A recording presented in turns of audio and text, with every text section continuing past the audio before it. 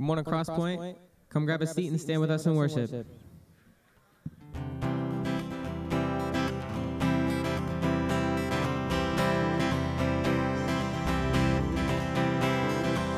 my wrestling, in my doubts, in my failures, you won't walk out.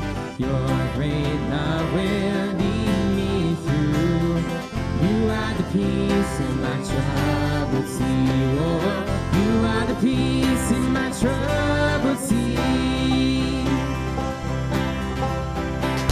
In the silence, you won't let go. In the questions, your truth will hold. Your great love will lead me through. You are the peace in my troubled sea. Oh, you are the peace in my troubled sea. My lighthouse, shining in the darkness, I will follow you. Oh, my lighthouse, I will trust the promise. You will carry me safe to shore, safe to shore, safe to shore, safe to shore.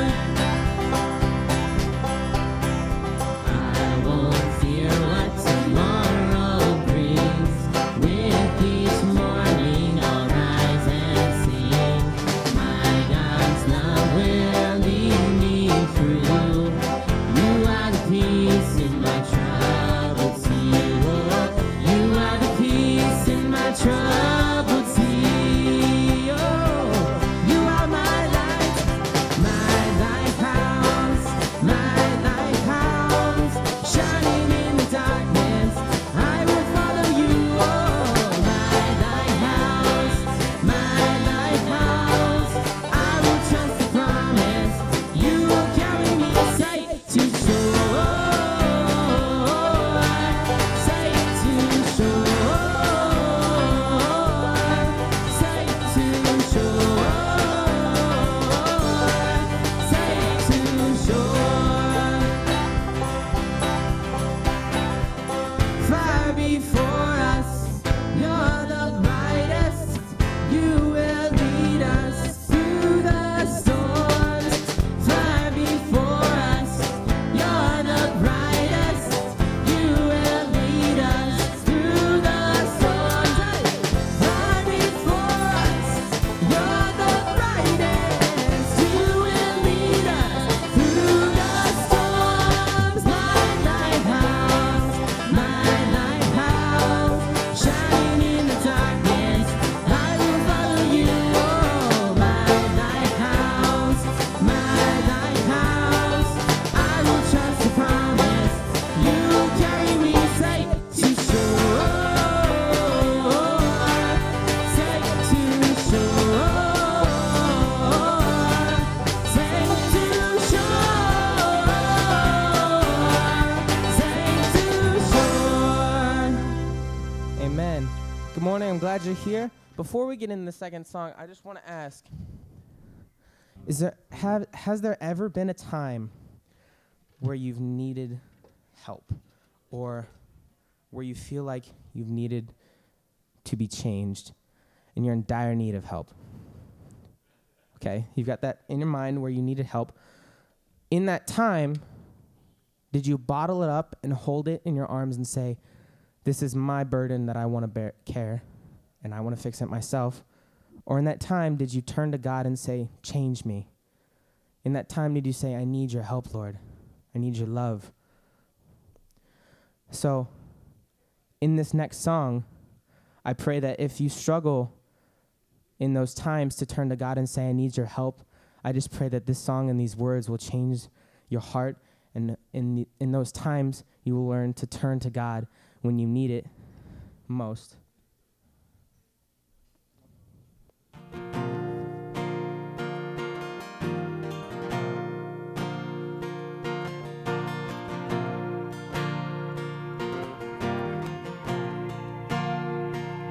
Lord, I come, I confess, bowing here, I find my rest. Without you, I fall apart. You're the one that guides my heart. Lord, I need you. Oh, I need you. Every hour I need you. My one defense, my righteousness. Oh God, now I need you. When sin runs deep, when sin runs deep, your grace is more. The grace is found, is where you are. Where you are, Lord, I am free. Holiness is Christ in me. Lord, I need you. Oh, I need you. Every hour I need you. My one defense, my righteousness. Oh God, how I need you. So teach my song to rise to you. When temptation comes my way, when I cannot stand, I'll fall on you. Jesus, you're my hope and Savior.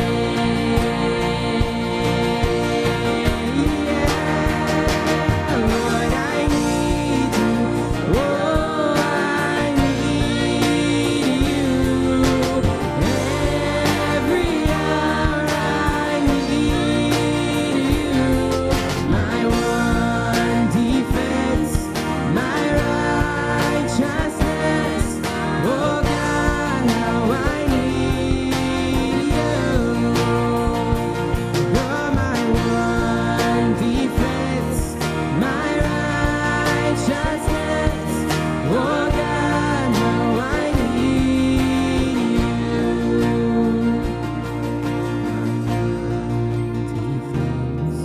My righteousness. Oh God, how I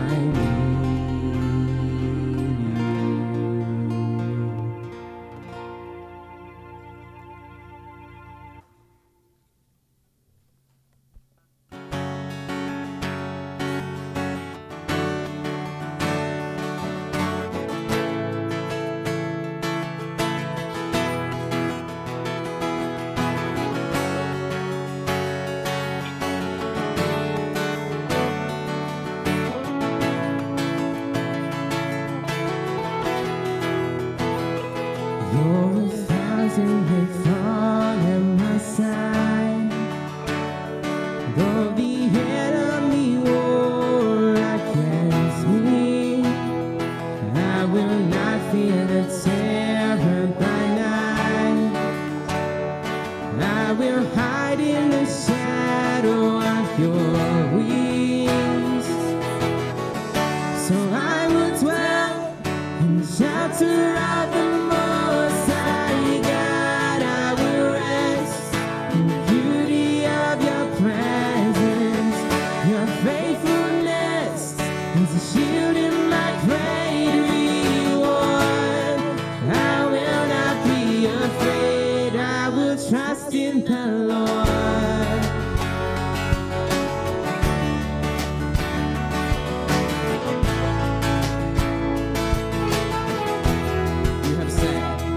You have set me securely on high. You've delivered me out of darkness.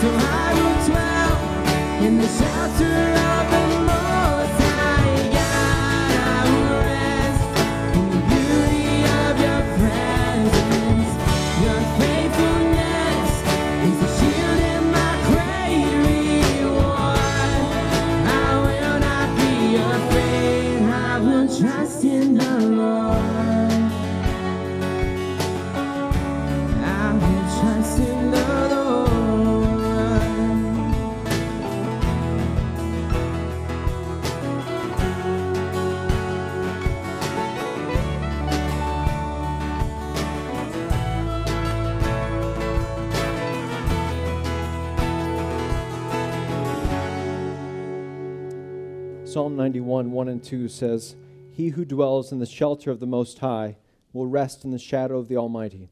I will say of the Lord, He is my refuge and my fortress, my God, in whom I trust." Father, as we give an offering, as we continue in singing, that is what we continue to declare to our own hearts, and that we declare to you, Lord, that you are our trust, you are our refuge, you are our fortress. I thank you that we can find not only eternal rest, but earthly rest in your wings, in your shadow, in your presence. I thank you that you're present with us now. I pray that as we give, that you would take what is given and use it to expand your kingdom, to spread your name. Father, thank you for being so generous to us through the giving of your Son. We love you. We declare our trust in you in this moment. In Jesus' name we pray. Amen.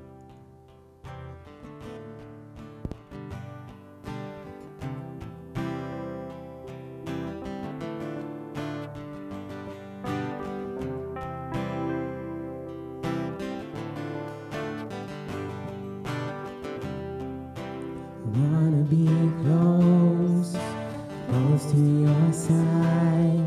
So heaven is real and death is a lie. I wanna hear voices of angels above, singing as one. Hallelujah, holy, holy, God Almighty, great I am, who is worthy, none beside me, God Almighty, great I am.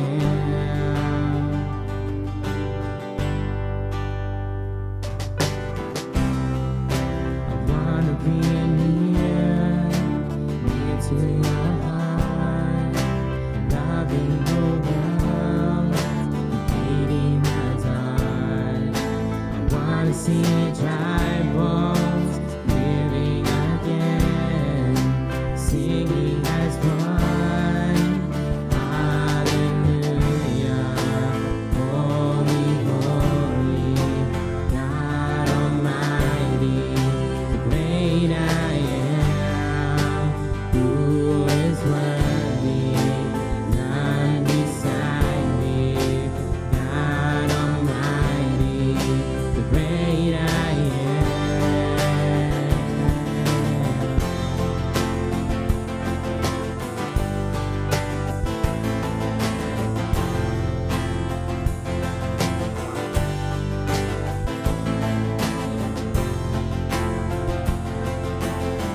The mountains shake before him, the demons run and flee. At the mention of the name, King of Majesty, there is no power in hell or any who can stand before the power and the presence of great I am, great I am, great I am, great I am, great I am, great I am.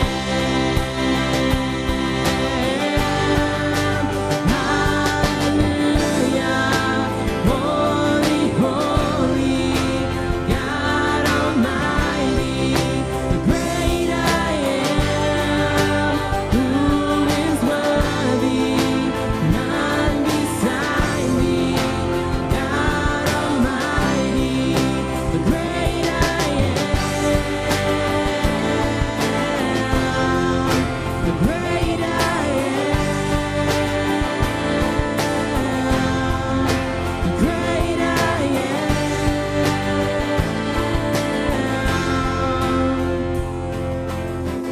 The mountains shake before him, the demons run and flee.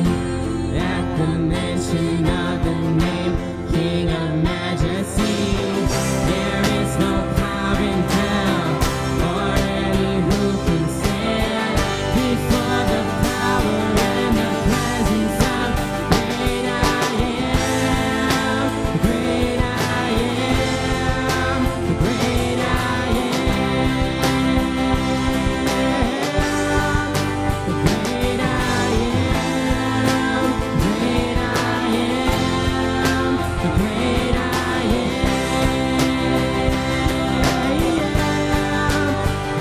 Hallelujah. Holy, holy, God Almighty, the great I am, who is worthy, none beside me. God Almighty, the great I am, the great I am, the great I am.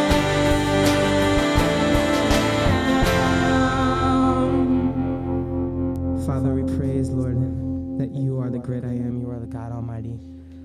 We come here to worship you, Lord, this morning. I just pray that the words that Dave speaks this morning will change our hearts, Lord, that when we leave here, Lord, we don't just forget about it, that we apply it to our lives and we live by your word. In your name I pray, amen. Amen. You can have a seat. This morning, we're going to look at the baptism of Jesus. But before we get there, we're going to remember our Lord and Savior through communion, through the Lord's Supper. Jesus made two references to baptism, and those times didn't refer back to his water baptism, but they referred to his impending death on the cross. One of those is Luke 12:50. He says, I have a baptism to be baptized with, and how great is my distress until it is accomplished. And this baptism, again, wasn't the water baptism that we'll look at today, but it referred to his death on the cross that was upcoming. A death that would bring suffering and pain that we can't imagine, a death that Jesus knew he would not escape or avoid, but rather one that he came not only to live the life that we were called to live, but die the death that was ours to die, to pay the price for our sin, to die for our redemption and the forgiveness of those who trust in him. Jesus also referred to his death as a baptism in Mark 10. James and John were asking Jesus for places of authority in his eternal kingdom. And we want to sit at your right hand, we want to sit at your left hand. And he says this to them in verse 38. Jesus said to them, "You do not know what you're asking. Are you able to drink the cup that I drink, or to be baptized with the baptism with which I am baptized?" The cup that he refers to there is God's wrath, and only the Son of God's perfect sinless sacrifice would serve as an acceptable offering to cover the sins of mankind. It's only through trusting in Jesus Christ and his finished work on the cross that we are saved from God's wrath. As Christ followers, when we take communion, we are reminding our own hearts that we are fully trusting in Jesus' work on the cross for the forgiveness of our sin. We are not trusting in our own ability to overcome sin, our own power to break the chains of sin. Instead, we are declaring in communion the truth of 1 John 2, 1 and 2, which says, "My dear children, I write this to you so that you will not sin. But if anyone does sin, we have an advocate with the Father, Jesus Christ, the righteous one. He is the atoning sacrifice for our sins, and not only for ours, but also for the sins of the whole world." In 1 John, he is encouraging Christ followers to not remain in sin, to not be okay with ongoing sin in your life. He's reminding that as God's people, we walk in the light of Christ and not in the darkness of our sin and our past. But then he also reminds us that when we do sin, and we will sin this side of heaven, that when we do, we don't try to run away and clean ourselves up and make ourselves presentable to God and then come back to God, whatever cleaning yourself up looks like. Instead, we run to the Lord. We don't assume that we've been kicked out of the family of God in that moment. Instead, we run to the family of God. We run to our advocate who laid down his life, the righteous one, who gave us his righteousness on the cross, the righteous one who died for our unrighteousness and our unholiness. So this morning, as we reflect on communion, be reminded of the suffering, the distress, the wrath that Jesus endured on the cross. Be reminded that he willingly laid down his life for people. Not reluctantly, but willingly. Be reminded of his great love that was displayed on the cross. Be reminded of his atoning sacrifice, not only for our past sin, but our present and our future. Be reminded of his righteousness that is now given to the Christ follower by faith and by grace. And because of that, we now reject ongoing sin in our lives because our identity is new. We've been given a new identity in Christ. So if our volunteers could come to begin to pass out the trays, that'd be great. The bread and juice are on top of one another in the 2 cups, so make sure you get both cups, and there'll be a time for you to be able to pray and worship and be present with the Lord in this moment, and then we'll take the bread and the juice, the elements together as a unified church family. So let's take communion now.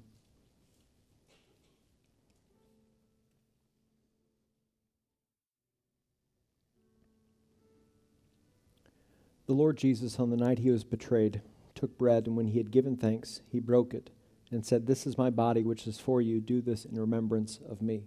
Let's eat the bread.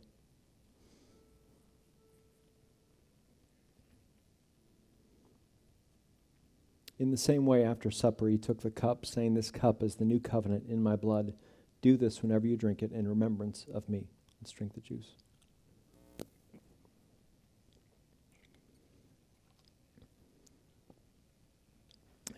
Father, thank you that we have an advocate in your Son. And thank you that he is righteous and he is holy. And he is full of truth and full of grace and mercy. I thank you for the continual reminder we have through the Lord's Supper that when we do sin, we come back to the advocate. We come back to the righteous one who died for us. Thank you that he is the atoning sacrifice for our sin, that his death covers our sin. And thank you that for the forgiveness and the new life that we have in Christ. Spur us on this morning in our love for you, in our walk with you. Thank you that you first loved us, and thank you for the display of that love that we see on the cross. In Jesus' name we pray. Amen. Good morning again. We're thankful to be together this morning. Our First Impression teams Volunteers are going to begin passing out the connection card booklets. If you're new with us, fill out the gray section. That would help us get to know you. If you're a regular attender of Crosspoint, and you have updated contact info, let us know that as well at the top. If you did not get a connection link email from us this last Wednesday, we changed up our system, and so it might be sitting in your junk folder. And so we don't want that to sit in your junk folder. We want that to sit in your inbox. And so be looking for that if you've missed it. The next step at the bottom of that card, I want to remind you of Discover Crosspoint. Our next membership class is coming up next Sunday after church. Having lunch, childcare is available, both of those. And so we'd love for you to be a part of that. We've got 24 folks, I think, signed up so far. So if you're newer to Crosspoint and that's the next step for you, or if you we're in the season right now where we're asking current members to go back through the class, this is a great opportunity for you. As you're filling those out, I want to share some Crosspoint family news as well as a couple upcoming dates for you to be aware of. One family news item is congratulations to Zach and Kenzie Roskop, who got recently married, and so we rejoice at that, and we would encourage you to continue to be praying for them in their new marriage. Also be praying for the Crosspoint men who are coming back from man camp right now. And so be praying for them that what God has done in them while away would continue when they come home and continue when they go back to work or enter their homes again. So be praying for them. Word is on the street that Justice Lapp is watching online. And so, hi, Justice. Nice to see you. So he is, for those of you who are like, what just happened there? Justice Lapp is a cross-pointer who is serving in the Army and been away with basic training and all that goes with that for a while now. And so be praying for him as he continues to follow the Lord. And then a couple dates. Good Friday is coming up in less than 2 weeks. And for that service, we are partnering up with Eureka Bible for that service. And so we're going to be meeting at Eureka Bible at 7 o'clock on Friday. I'll be preaching. Their team is going to be leading worship, and we'll be taking communion together as a body of Christ. And we love the picture of that, the kingdom mindset that it is. And so we'd love for you to be a part of that. And then Easter, 10 o'clock here, 10 o'clock Sunday morning on Easter morning. So we'd love for you to be inviting for that service and be in prayer for that service. That not only would God expand the kingdom and spread the good news here, but also in other local churches. And so be in prayer that God would be at work on that Sunday morning. If you have a Bible with you on your lap or your device, get to Matthew. We'll be in chapter 3. This is our 5th week in a new series called The Rescue Begins. If you haven't gotten the resources for that, back at Guest Connections, make sure you get that today or next Sunday, because after next Sunday, we'll be returning the extras to Lifeway. If you're a Christ follower, how do you publicly identify that Jesus is your Lord and Savior? How do you let the world know that you're trusting in Jesus for your salvation and that you're following Him as Lord? In high school, I wore a silver chain with a cross.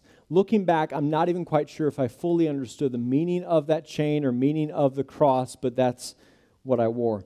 Around that time frame, Christian t-shirts became really big, and so I had this friend who played basketball, and he had a t-shirt that was a picture of a basketball court, and then it quoted Psalm 100, enter his courts with thanksgiving, and kind of like, I'm a baller, and I'm a Christian, and that kind of thing, and you see that around today, and that's fine. You can wear those t-shirts. I've got this Jesus fish ichthus ring that I've had for a lot of years. It reminds me of my identity in Christ. Sometimes it just is one more thing to put on in the morning, and I don't think about the significance of it every single morning, but there have been times where it's been meaningful to me, been reminded to me that I'm a Christian.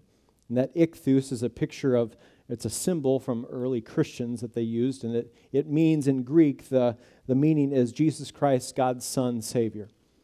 And so it was a way for persecuted Christians to communicate with other persecuted Christians of, hey, I'm a Christian, and in this picture of a fish, it was a way to identify that you're a Christ follower. Nowadays, people put these ichthus on the back of their car, and listen, if you do, that's cool, but please drive for the glory of God then, and not the glory of self and man. All right, if you're an angry driver, if you're like perpetually mad at everyone else, like you're flawless and everyone else is flawed, and you're that angry one, or you're in the left lane, you got to get to the right lane, and you've got an ichthus on your car, please take the ichthus off, all right? It's just a terrible testimony for the glory of God. So take it off or redeem your driving habits. One of the two. Two options. if you're a Christ follower, how do you publicly identify that Jesus is your Lord and Savior? And this message has nothing to do with bumper stickers or necklaces or ichthuses or rings, because those things come and go. And sometimes kind of the Christian subculture can be a bit silly at times as well. But in Scripture, there are two lasting commands, two practices that Christians, since the days of the New Testament, live out and are used to publicly identify as Christians, as those who have repented of our sin, we're believing in the good news. And those two practices, the one is Lord's Supper, and the other is communion, or the other is baptism. Yes, Scripture talks about that, would argue that our way of life, our words, our evidence of the fruit of the Spirit, our witness, all those things are also identifying us as Christ followers in a public sort of way. But the practices and commands of remembering the sacrifice of Jesus through communion and being baptized as a believer have so much to do with identity. We often talk about baptism going public with your faith. I believe that today's text and the story of Jesus being baptized is really timely for many of you, because you're a Christ follower, and yet you've not followed the Lord's command when it comes to baptism. I believe that following this morning that there will be many of you who will take that step of faith. Some of you have been pushing this off, hesitating, dragging your feet for years. Others of you are just kind of new to the faith, and this is your next step.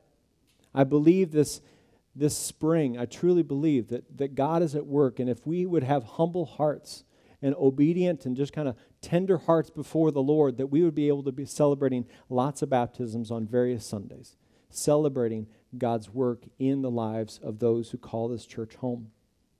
So last week, Pastor Eric preached from Luke 2, and being around the time of Jesus being 12 years old. But after that story, Scripture doesn't detail a lot of his life until the beginning of his public ministry. And his public ministry begins not with a message, not with a healing. It begins here with a baptism, with his baptism. And we're going to look at that in the Gospel of Matthew, chapter 3, verse 1. In those days, John the Baptist came preaching in the wilderness of Judea. Repent, for the kingdom of heaven is at hand. For this is he who was spoken of by the prophet Isaiah when he said, the voice of one crying in the wilderness, prepare the way of the Lord, make his paths straight. Now John wore a garment of camel's hair and a leather belt around his waist, and his food was locusts and wild honey. Then Jerusalem and all Judea and all the region about the Jordan were going out to him, and they were baptized by him in the river Jordan, confessing their sins. So John the Baptist began his public ministry before Jesus did. He's doing the same thing that the Old Testament prophets did, and that is to point people to the coming Messiah, bringing an awareness of sin, an awareness of God's holiness, an awareness of God's grace. He's calling people to repentance and faith.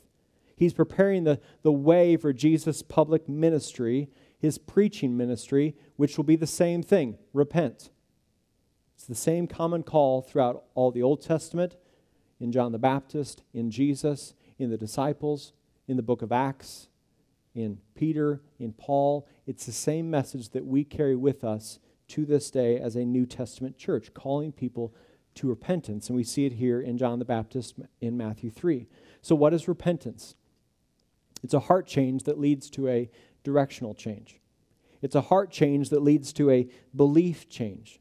To repent means you change your perspective, to no longer disagree with the Lord, but agree with him and his word, to change your focus from self to the Lord, from walking in darkness to walking in the light of Christ. Repent is an action word, an action that takes place in your mind and heart that results then in outward actions and inward beliefs that are different than they were before.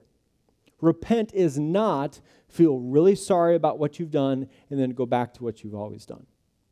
I think sometimes that's how we approach a Sunday gathering. It's almost like a Old Testament temple, tent of meeting kind of gathering, that we live this really rebellious, sinful life Monday through Saturday, and then we walk in on Sunday and we take communion and we kind of get ourselves right with the Lord, but no actual inward change happens. We just kind of go right back to what we did last Monday tomorrow. And we live this vicious cycle. and it's religious activity, but it's not gospel transformation that's happening from the inside out. Feeling sorry for what you've done, yes, it's biblical. There's a godly sorrow there, but that should lead then to a repentance, a changing of your mind and your heart. Repentance is to allow the Lord to change your mind, and then that will lead to a directional change, a belief change. Repentance is this posture that we take not only when we come to Christ, but it's the ongoing posture of a Christ follower. So I repented in January 1993 when I got saved. But I continued in that posture from that moment on because I wasn't suddenly free from remaining sin. So I repent when I sin in my anger. I repent when I haven't loved my wife in a Christ-like, sacrificial, selfless way. I repent when I've been lazy and apathetic and not disciplined or working for the glory of God. Or when I've been fearful rather than faithful, or when I've rather been greedy instead of generous, or when I've walked by sight instead of by faith, or when the Spirit has exposed idolatry in my life, and on and on and on it goes, right? It's a continued posture of a Christ follower. Sometimes we assume that repentance, that's when I came to Christ. But now, no, it's the ongoing posture of a Christ follower. In those moments, in those seasons, I don't want to remain in that sin, but I want to confess it. I want to agree with how God views it and how He's called me to live out my new identity that I have in Christ. Repentance is an action word that starts in the Spirit's work in my heart, and that will result in outward change, but it's always inward first. Because if all I do is try to change the outward behavior in my own strength, if I fail to ask the Spirit of God to change my heart first, then lasting gospel change won't occur. And John the Baptist is going to call that out, and the Pharisees here a little later. Repentant people, through the Spirit's work in their lives, recognize that we haven't loved God with all our heart, soul, mind, and strength. That we haven't loved others as God has called us to love them. That we've fallen short of not only His glory, but how He's called us and designed us to live for Him. Repentant people, again, because of the Spirit's work, come to understand that because of their sin, we deserve the consequences of that. And the Scripture is very clear that the consequences of that is death and eternal separation in hell. Repentant people have placed their complete faith in Christ and His finished work on the cross and resurrection. John preaches in verse 2, "Repent, for the kingdom of heaven is at hand." Meaning, change your direction now. Change your mind about who the Lord is. The Messiah is coming. The King is coming. Get ready for Him. And here, this is His first coming. But now we, as the New Testament church, we say, repent, for Jesus is coming again. It's a call to respond to the news that the King of Kings is coming again, so prepare. It's a call also to join the kingdom of God and to be a part of answering the Lord's prayer that His will be done on earth as it is in heaven. So don't just prepare your hearts and your lives, but join the work of the King of Kings for such a time as this, in the time that we've been given. So you've got the scene that's developing here. People from all over the region are coming out listening to John preach and be baptized. And Jews were recognizing that they were not saved by obeying the law, or they were not saved by their ethnicity or their family heritage, their religious activity, but rather they are saved through repentance and faith. They're saying, I'm not trusting in anyone or anything other than the coming Messiah to save me. And you see that baptism is associated with the confession of sin. There's this humility about the people. I mean, what a sight this must have been. Just imagine yourself there.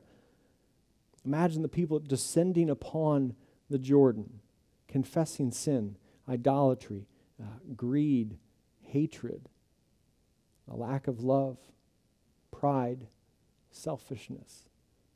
Just descending upon this moment, this gathering. For the Jews, typically confession of sin was around the formal annual Day of Atonement, where all Israel would confess sin. But this scene is personal. This is personal, but it's not private. This is not private. This gathering is far more private than this one right here. It wasn't just this formal religious ritual either. It was person after person, repenting, preparing for the coming king. Charles Spurgeon said this related to the scene. Apart from the acknowledgement of guilt, it would have been a mere bathing of the person without spiritual significance. Repentance was leading to action. The action of confessing sin, the action of being baptized, actions that are reflective of hearts that are being transformed and changed by the Spirit of God. But now we're going to see the tone change here because the audience is going to change with religious leaders showing up in verse 7. But when he saw many of the Pharisees and Sadducees coming to his baptism, he said to them, "You brood of vipers," that's an opening line for you, "who warned you to flee from the wrath to come? Bear fruit in keeping with repentance. And do not presume to say to yourselves, we have Abraham as our father. For I tell you, God is able from these stones to raise up children for Abraham. Even now the axe is laid to the root of the trees. Every tree, therefore, that does not bear good fruit is cut down and thrown into the fire. I baptize you with water for repentance, but he who is coming after me is mightier than I, whose sandals I am not worthy to carry. He will baptize you with the Holy Spirit and fire. His winnowing fork is in his hand, and he will clear his threshing floor and gather his wheat into the barn, but the chaff he will burn with unquenchable fire." The Pharisees and the Sadducees were the Jewish leaders of Jesus' day. And they found their identity in keeping the law of Moses. Their identity was in their outward obedience, but their hearts were far from God. They held religious tradition, for example, up as the same authority of God's word, or the same authority of Scripture. They often neglected the spirit of the law for aspects of outward obedience. So, for example, on the Sabbath, they'd say, well, we're obeying the Sabbath. Well, I see that you're in distress. I see that you're hurting. I see that I could help you, but I'm obeying the Sabbath, and so I'm not going to help you. Well, you're neglecting the spirit of the law. The spirit of the law is to love your neighbor as yourself, but there you're placing that outward obedience up as greater than actually loving your neighbor. Law would be greater than love. And it led to the spiritual pride which Jesus continually called out throughout the Gospels. And here John the Baptist is going to call out. John is saying, you appear anxious for the Messiah to come, but your hearts are still far from God. And so you need to be warned. The judgment of God is coming. The Jews would have believed that the wrath or judgment was coming. They just wouldn't have believed that it was toward them. It was they would have assumed it would be toward the enemies of Israel or the Gentiles. But not them, because they keep the law. They obey all the rules. And they were blind to their self-righteous confidence that only others needed to be right with God, not themselves. John is saying the wrath, the judgment of God is coming. You won't escape it because you're a religious leader or because you're involved in a lot of religious activity. He warns them to flee from wrath. When you flee from something, you respond to it immediately. You get out of there. You're not dragging your feet. You're moving from A to B. You're not kind of zigzagging. You're changing your direction. You were walking this way thinking, and then you see something up ahead and go, wait, I don't want to walk that way. I want to walk this way. And so you flee from that impending judgment in this case. So for the Christ follower, we're saying, I don't want to bear the wrath of God towards sin. So I will place my faith in the Son who bore that wrath for me, who drank from the cup of judgment when I could not, so that I would not have to, who laid down his life for you and me. So the person who is saved is fleeing to repentance. They're not dragging their feet on repenting. They're swift to confess, agree with the Lord, and walk with other believers in the light. Because the believer recognizes that at the core of ourselves, we need the Lord to change us. That at our core, we are sinful. This is what John is referring to in verse 10 when he says, even now the axe is laid to the root of the trees. Every tree, therefore, that does not bear good fruit is cut down and thrown into the fire. A tree only bears good fruit if the roots or core of the tree are good. So John is not saying that we are saved from judgment through a bunch of outward good works or fruit in our lives. He's saying that in the analogy of a tree, for example, an apple tree only bears good apples when at its core it's been changed and when it's healthy and when it's not sick. He's getting to the heart of the matter here. Literally, the root So when a person truly repents, there is this internal change and heart and mind change that leads to an outward fruit.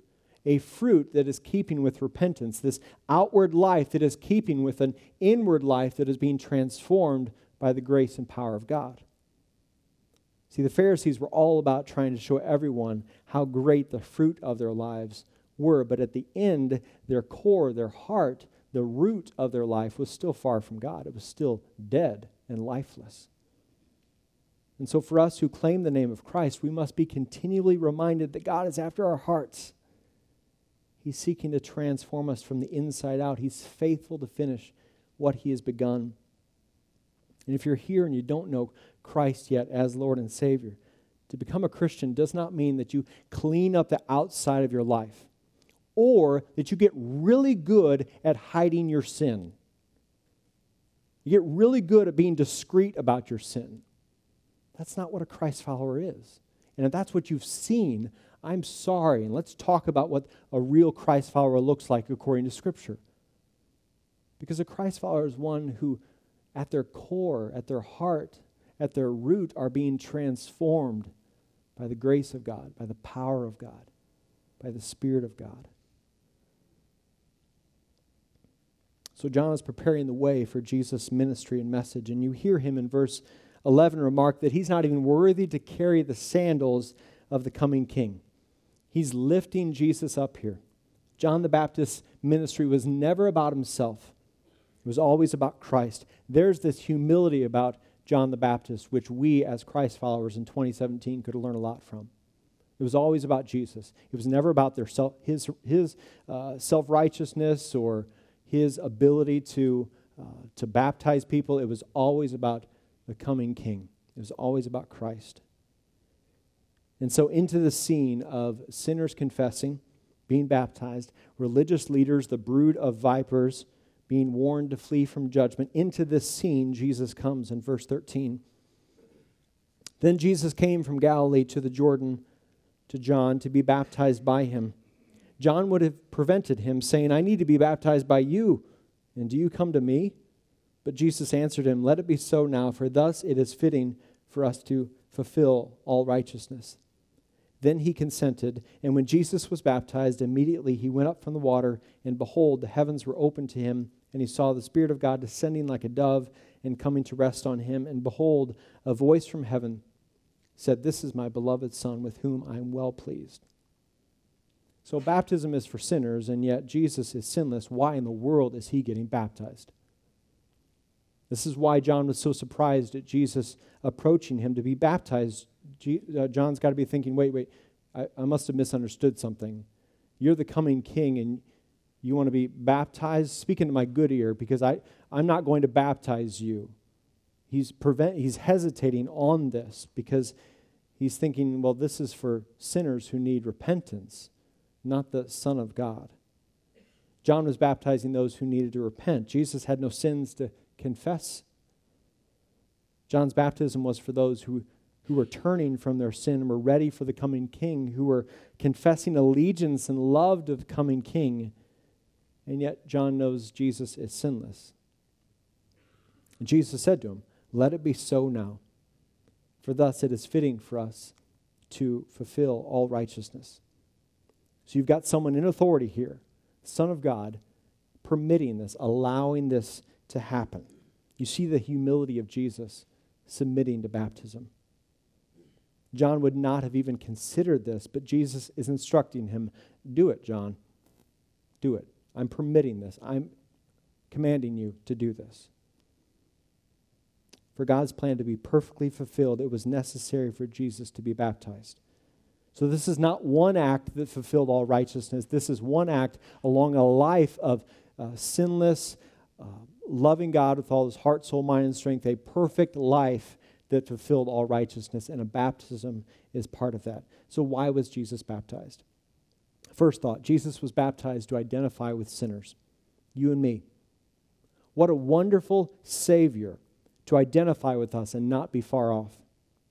The sinless God-man to be identified with sinful people who he came to seek and save, who had He had all the righteousness and all the holiness, and he took his place among this scene where there was all sorts of unholiness and unrighteousness. He identifies with us in his baptism.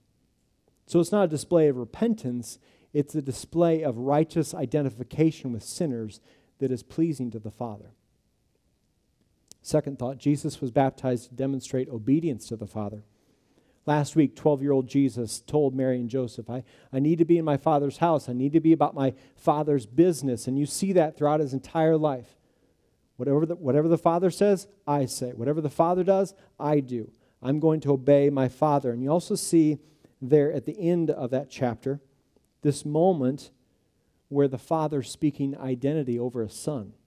You see this relationship that the Son has with the Father as the Father speaks over him. This is my beloved Son in whom I am well pleased. The last thought as to why he was baptized. Jesus was baptized as an outward first step to his public ministry. His ministry that's in the same line of Old Testament, New Testament church, what we are as a church. His ministry that is to seek and save that which is lost. The first step to his public ministry of all sorts of personal ministry of preaching and healing and saving and redeeming and forgiving. The Holy Spirit descends upon the Son like a dove in a way that could actually be seen by the people, and now he's, in a sense, come out of hiding. This is public ministry now, in a very public scene. And so then toward the end of his public ministry, that began with his baptism, Jesus then commissions his disciples, a charge that remains to us in this day. He charges them in Matthew 28. He says this, starting in verse 18. Then Jesus came to them and said, all authority in heaven and on earth has been given to me. So this is not a suggestion. This is the Son of God with all the authority, commissioning his people. Therefore, go and make disciples of all nations, baptizing them in the name of the Father and of the Son and of the Holy Spirit, and teaching them to obey everything I've commanded you, and surely I'm with you always to the very end of the age. So a disciple of Jesus will publicly identify as a disciple through baptism and through obedience to God's word. Not the only two ways, because we also talked about the Lord's Supper earlier. But there's two ways listed there. Specifically with baptism, you've got this symbol, an act that translates globally. It translates to every person, every nation, throughout all of history. This one act that we're doing here in Africa and Asia and Europe and South America and Antarctica, probably a chilly one there, Australia. This one act, this one symbol, in the same line, the same example of Jesus Christ. This is not man-made. This is God-ordained. It's an action that Jesus modeled for us. It's an action that has so much to do with our identity in Christ. The Apostle Paul talks about baptism in Romans 6, verses 3 and 4, the picture of going under the water and back up. And he's saying, in a sense, that as you stand in the water, you're identifying with the cross, with the death of Jesus Christ. And when you go under the water, you're identifying with his burial. And when you come back up out of the water, you are identifying with his resurrection, the new life that we've been given in Christ. That you've repented of your old way of life, you're walking in a new life now. A life that you found in Christ alone. That your identity was once in yourself or in your sin, but now it's in Christ alone. Baptism is personally and publicly identifying with the death and then the burial and then the resurrection of Jesus Christ. We are preaching the gospel when we're getting baptized. We're preaching the gospel, not only through that symbol, but through our testimony. It's a public testimony to the personal and inward change that Christ has done in your life. The word baptize in the Greek means to dip or plunge or immerse. In some sense, baptism is a picture of drowning. That apart from the grace of God, the flood of God's judgment would overtake you, similar to what we saw a couple times in the Old Testament. But by God's grace and mercy, through faith and through Christ alone, you've been brought up out of those judgment waters. So you've been able to cross the Jordan on dry land. You've been the Red Sea parted, and you escaped while the Israelites were overtaken, or while the Egyptians were overtaken. So you've been able to escape that judgment because the Son took your place, and now you have new life in the Son. So this is why a person does not baptize themselves.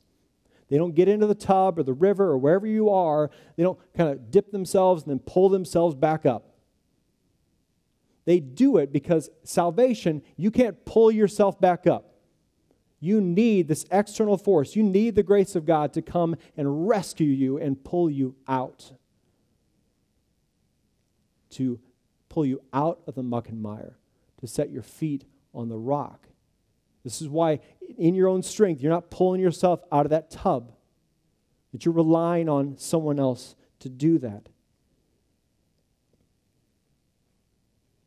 As your pastor, as an under-shepherd serving under the authority of a chief shepherd, here's one thing I will never stop doing. It's encouraging and calling you to walk and live by faith. To align your life with the Word of God, to follow in the example of Jesus Christ. I will never stop doing that. Like I said in the beginning, I think there are many of you, I know there are many of you, who this is your next step. To be baptized, to celebrate.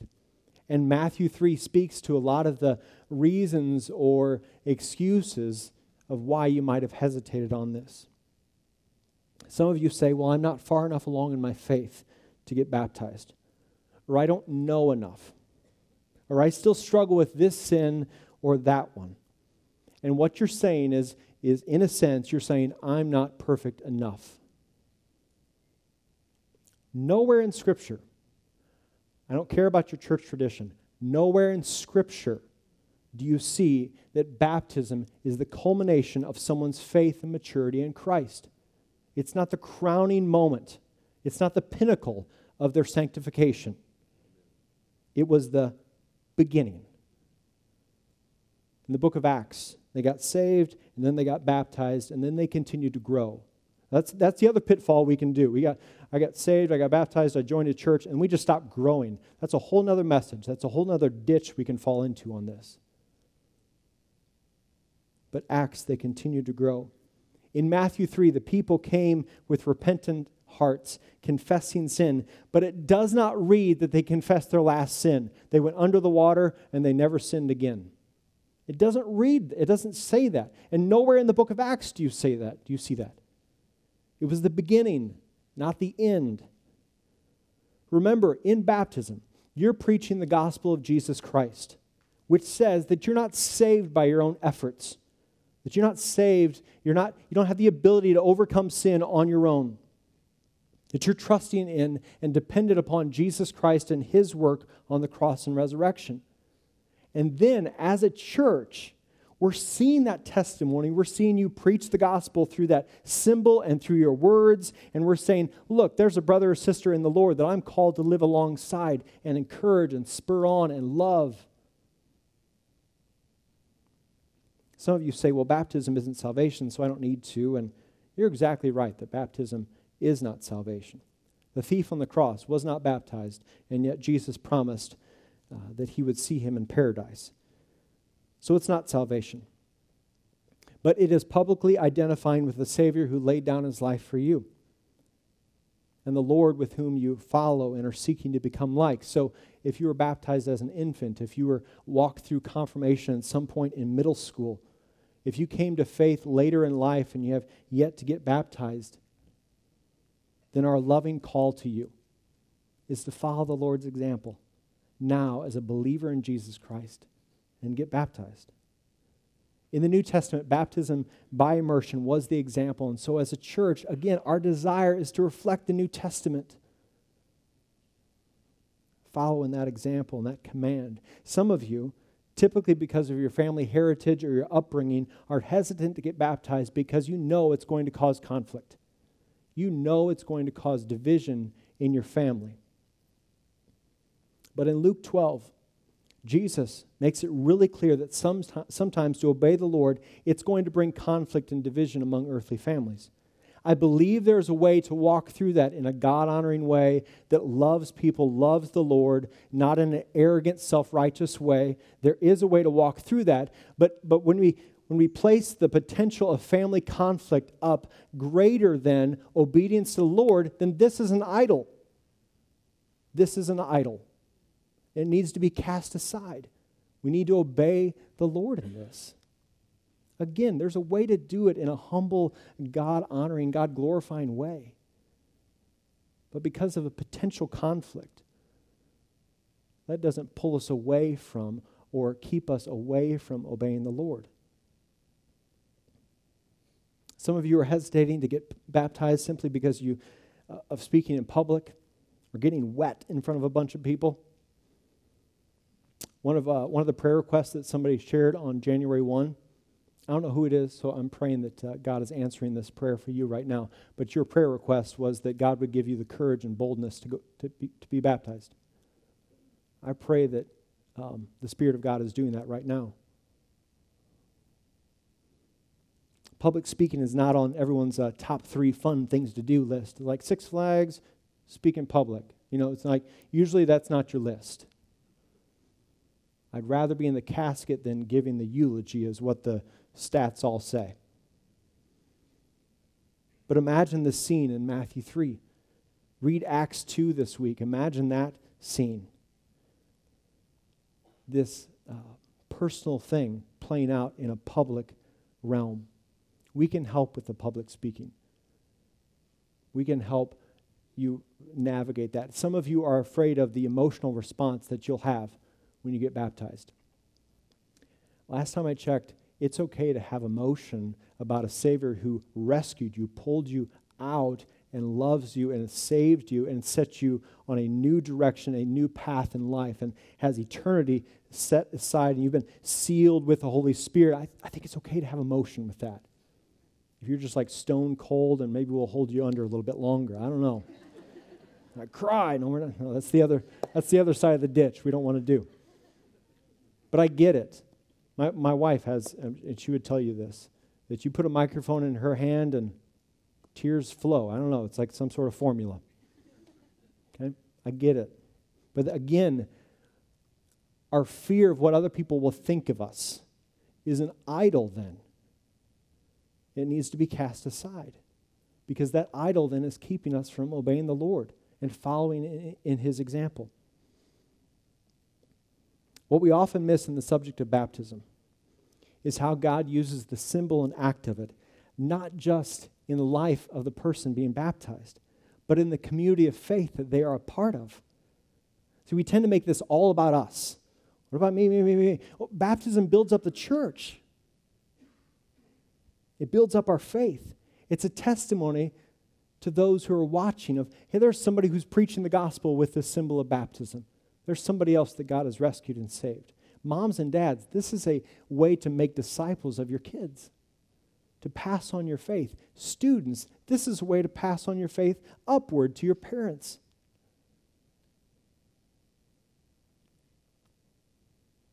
When it comes to baptism, I think sometimes we overthink it. We overanalyze the step of faith. And by no means am I saying that we should overcorrect and treat it lightly and flippantly. Otherwise, I probably could have finished up this message a while ago. But it's not the only step of faith or obedience that you'll take as you follow the Lord. This is a first step. It's not the last step. Our way of life publicly identifies us as Christ followers. But we don't skip over this one, nor do we place it up as this culmination or pinnacle of our sanctification and maturity in Christ. So baptism is publicly identifying with Christ. It's also a reminder of the identity that we have in Christ. Matthew 3, the Father speaking the identity over His Son. This is my beloved Son in whom I'm well pleased. If you're in Christ, you're a son or daughter of a heavenly Father. And because of Christ, He is well pleased in you. And when you're baptized, you're reminded of that. of the identity that you've been given by the grace of God. In Christ you are loved, saved, forgiven, made new, set free from the power of sin. The shame is removed from your past, and on, the New Testament tells us. Baptism is a picture of being in Christ, of the new identity we now have in Jesus. The Father loves you, and He's faithful to finish what He has begun in you. So let's not wait any longer to celebrate that reality, that truth through baptism, before God who loves you and has saved you, before a church family that loves you and is alongside you, and before people, friends, family, those in attendance that day, that need to hear the good news of Jesus Christ. They need to hear the gospel displayed in baptism and shared in testimony.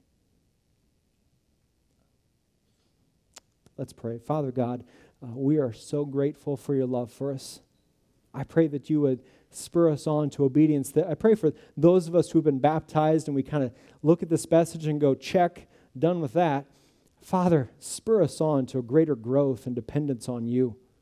Help us not to fall into the Pharisee mindset of we did that and so we're greater than, or we did that and we have no more growth to happen.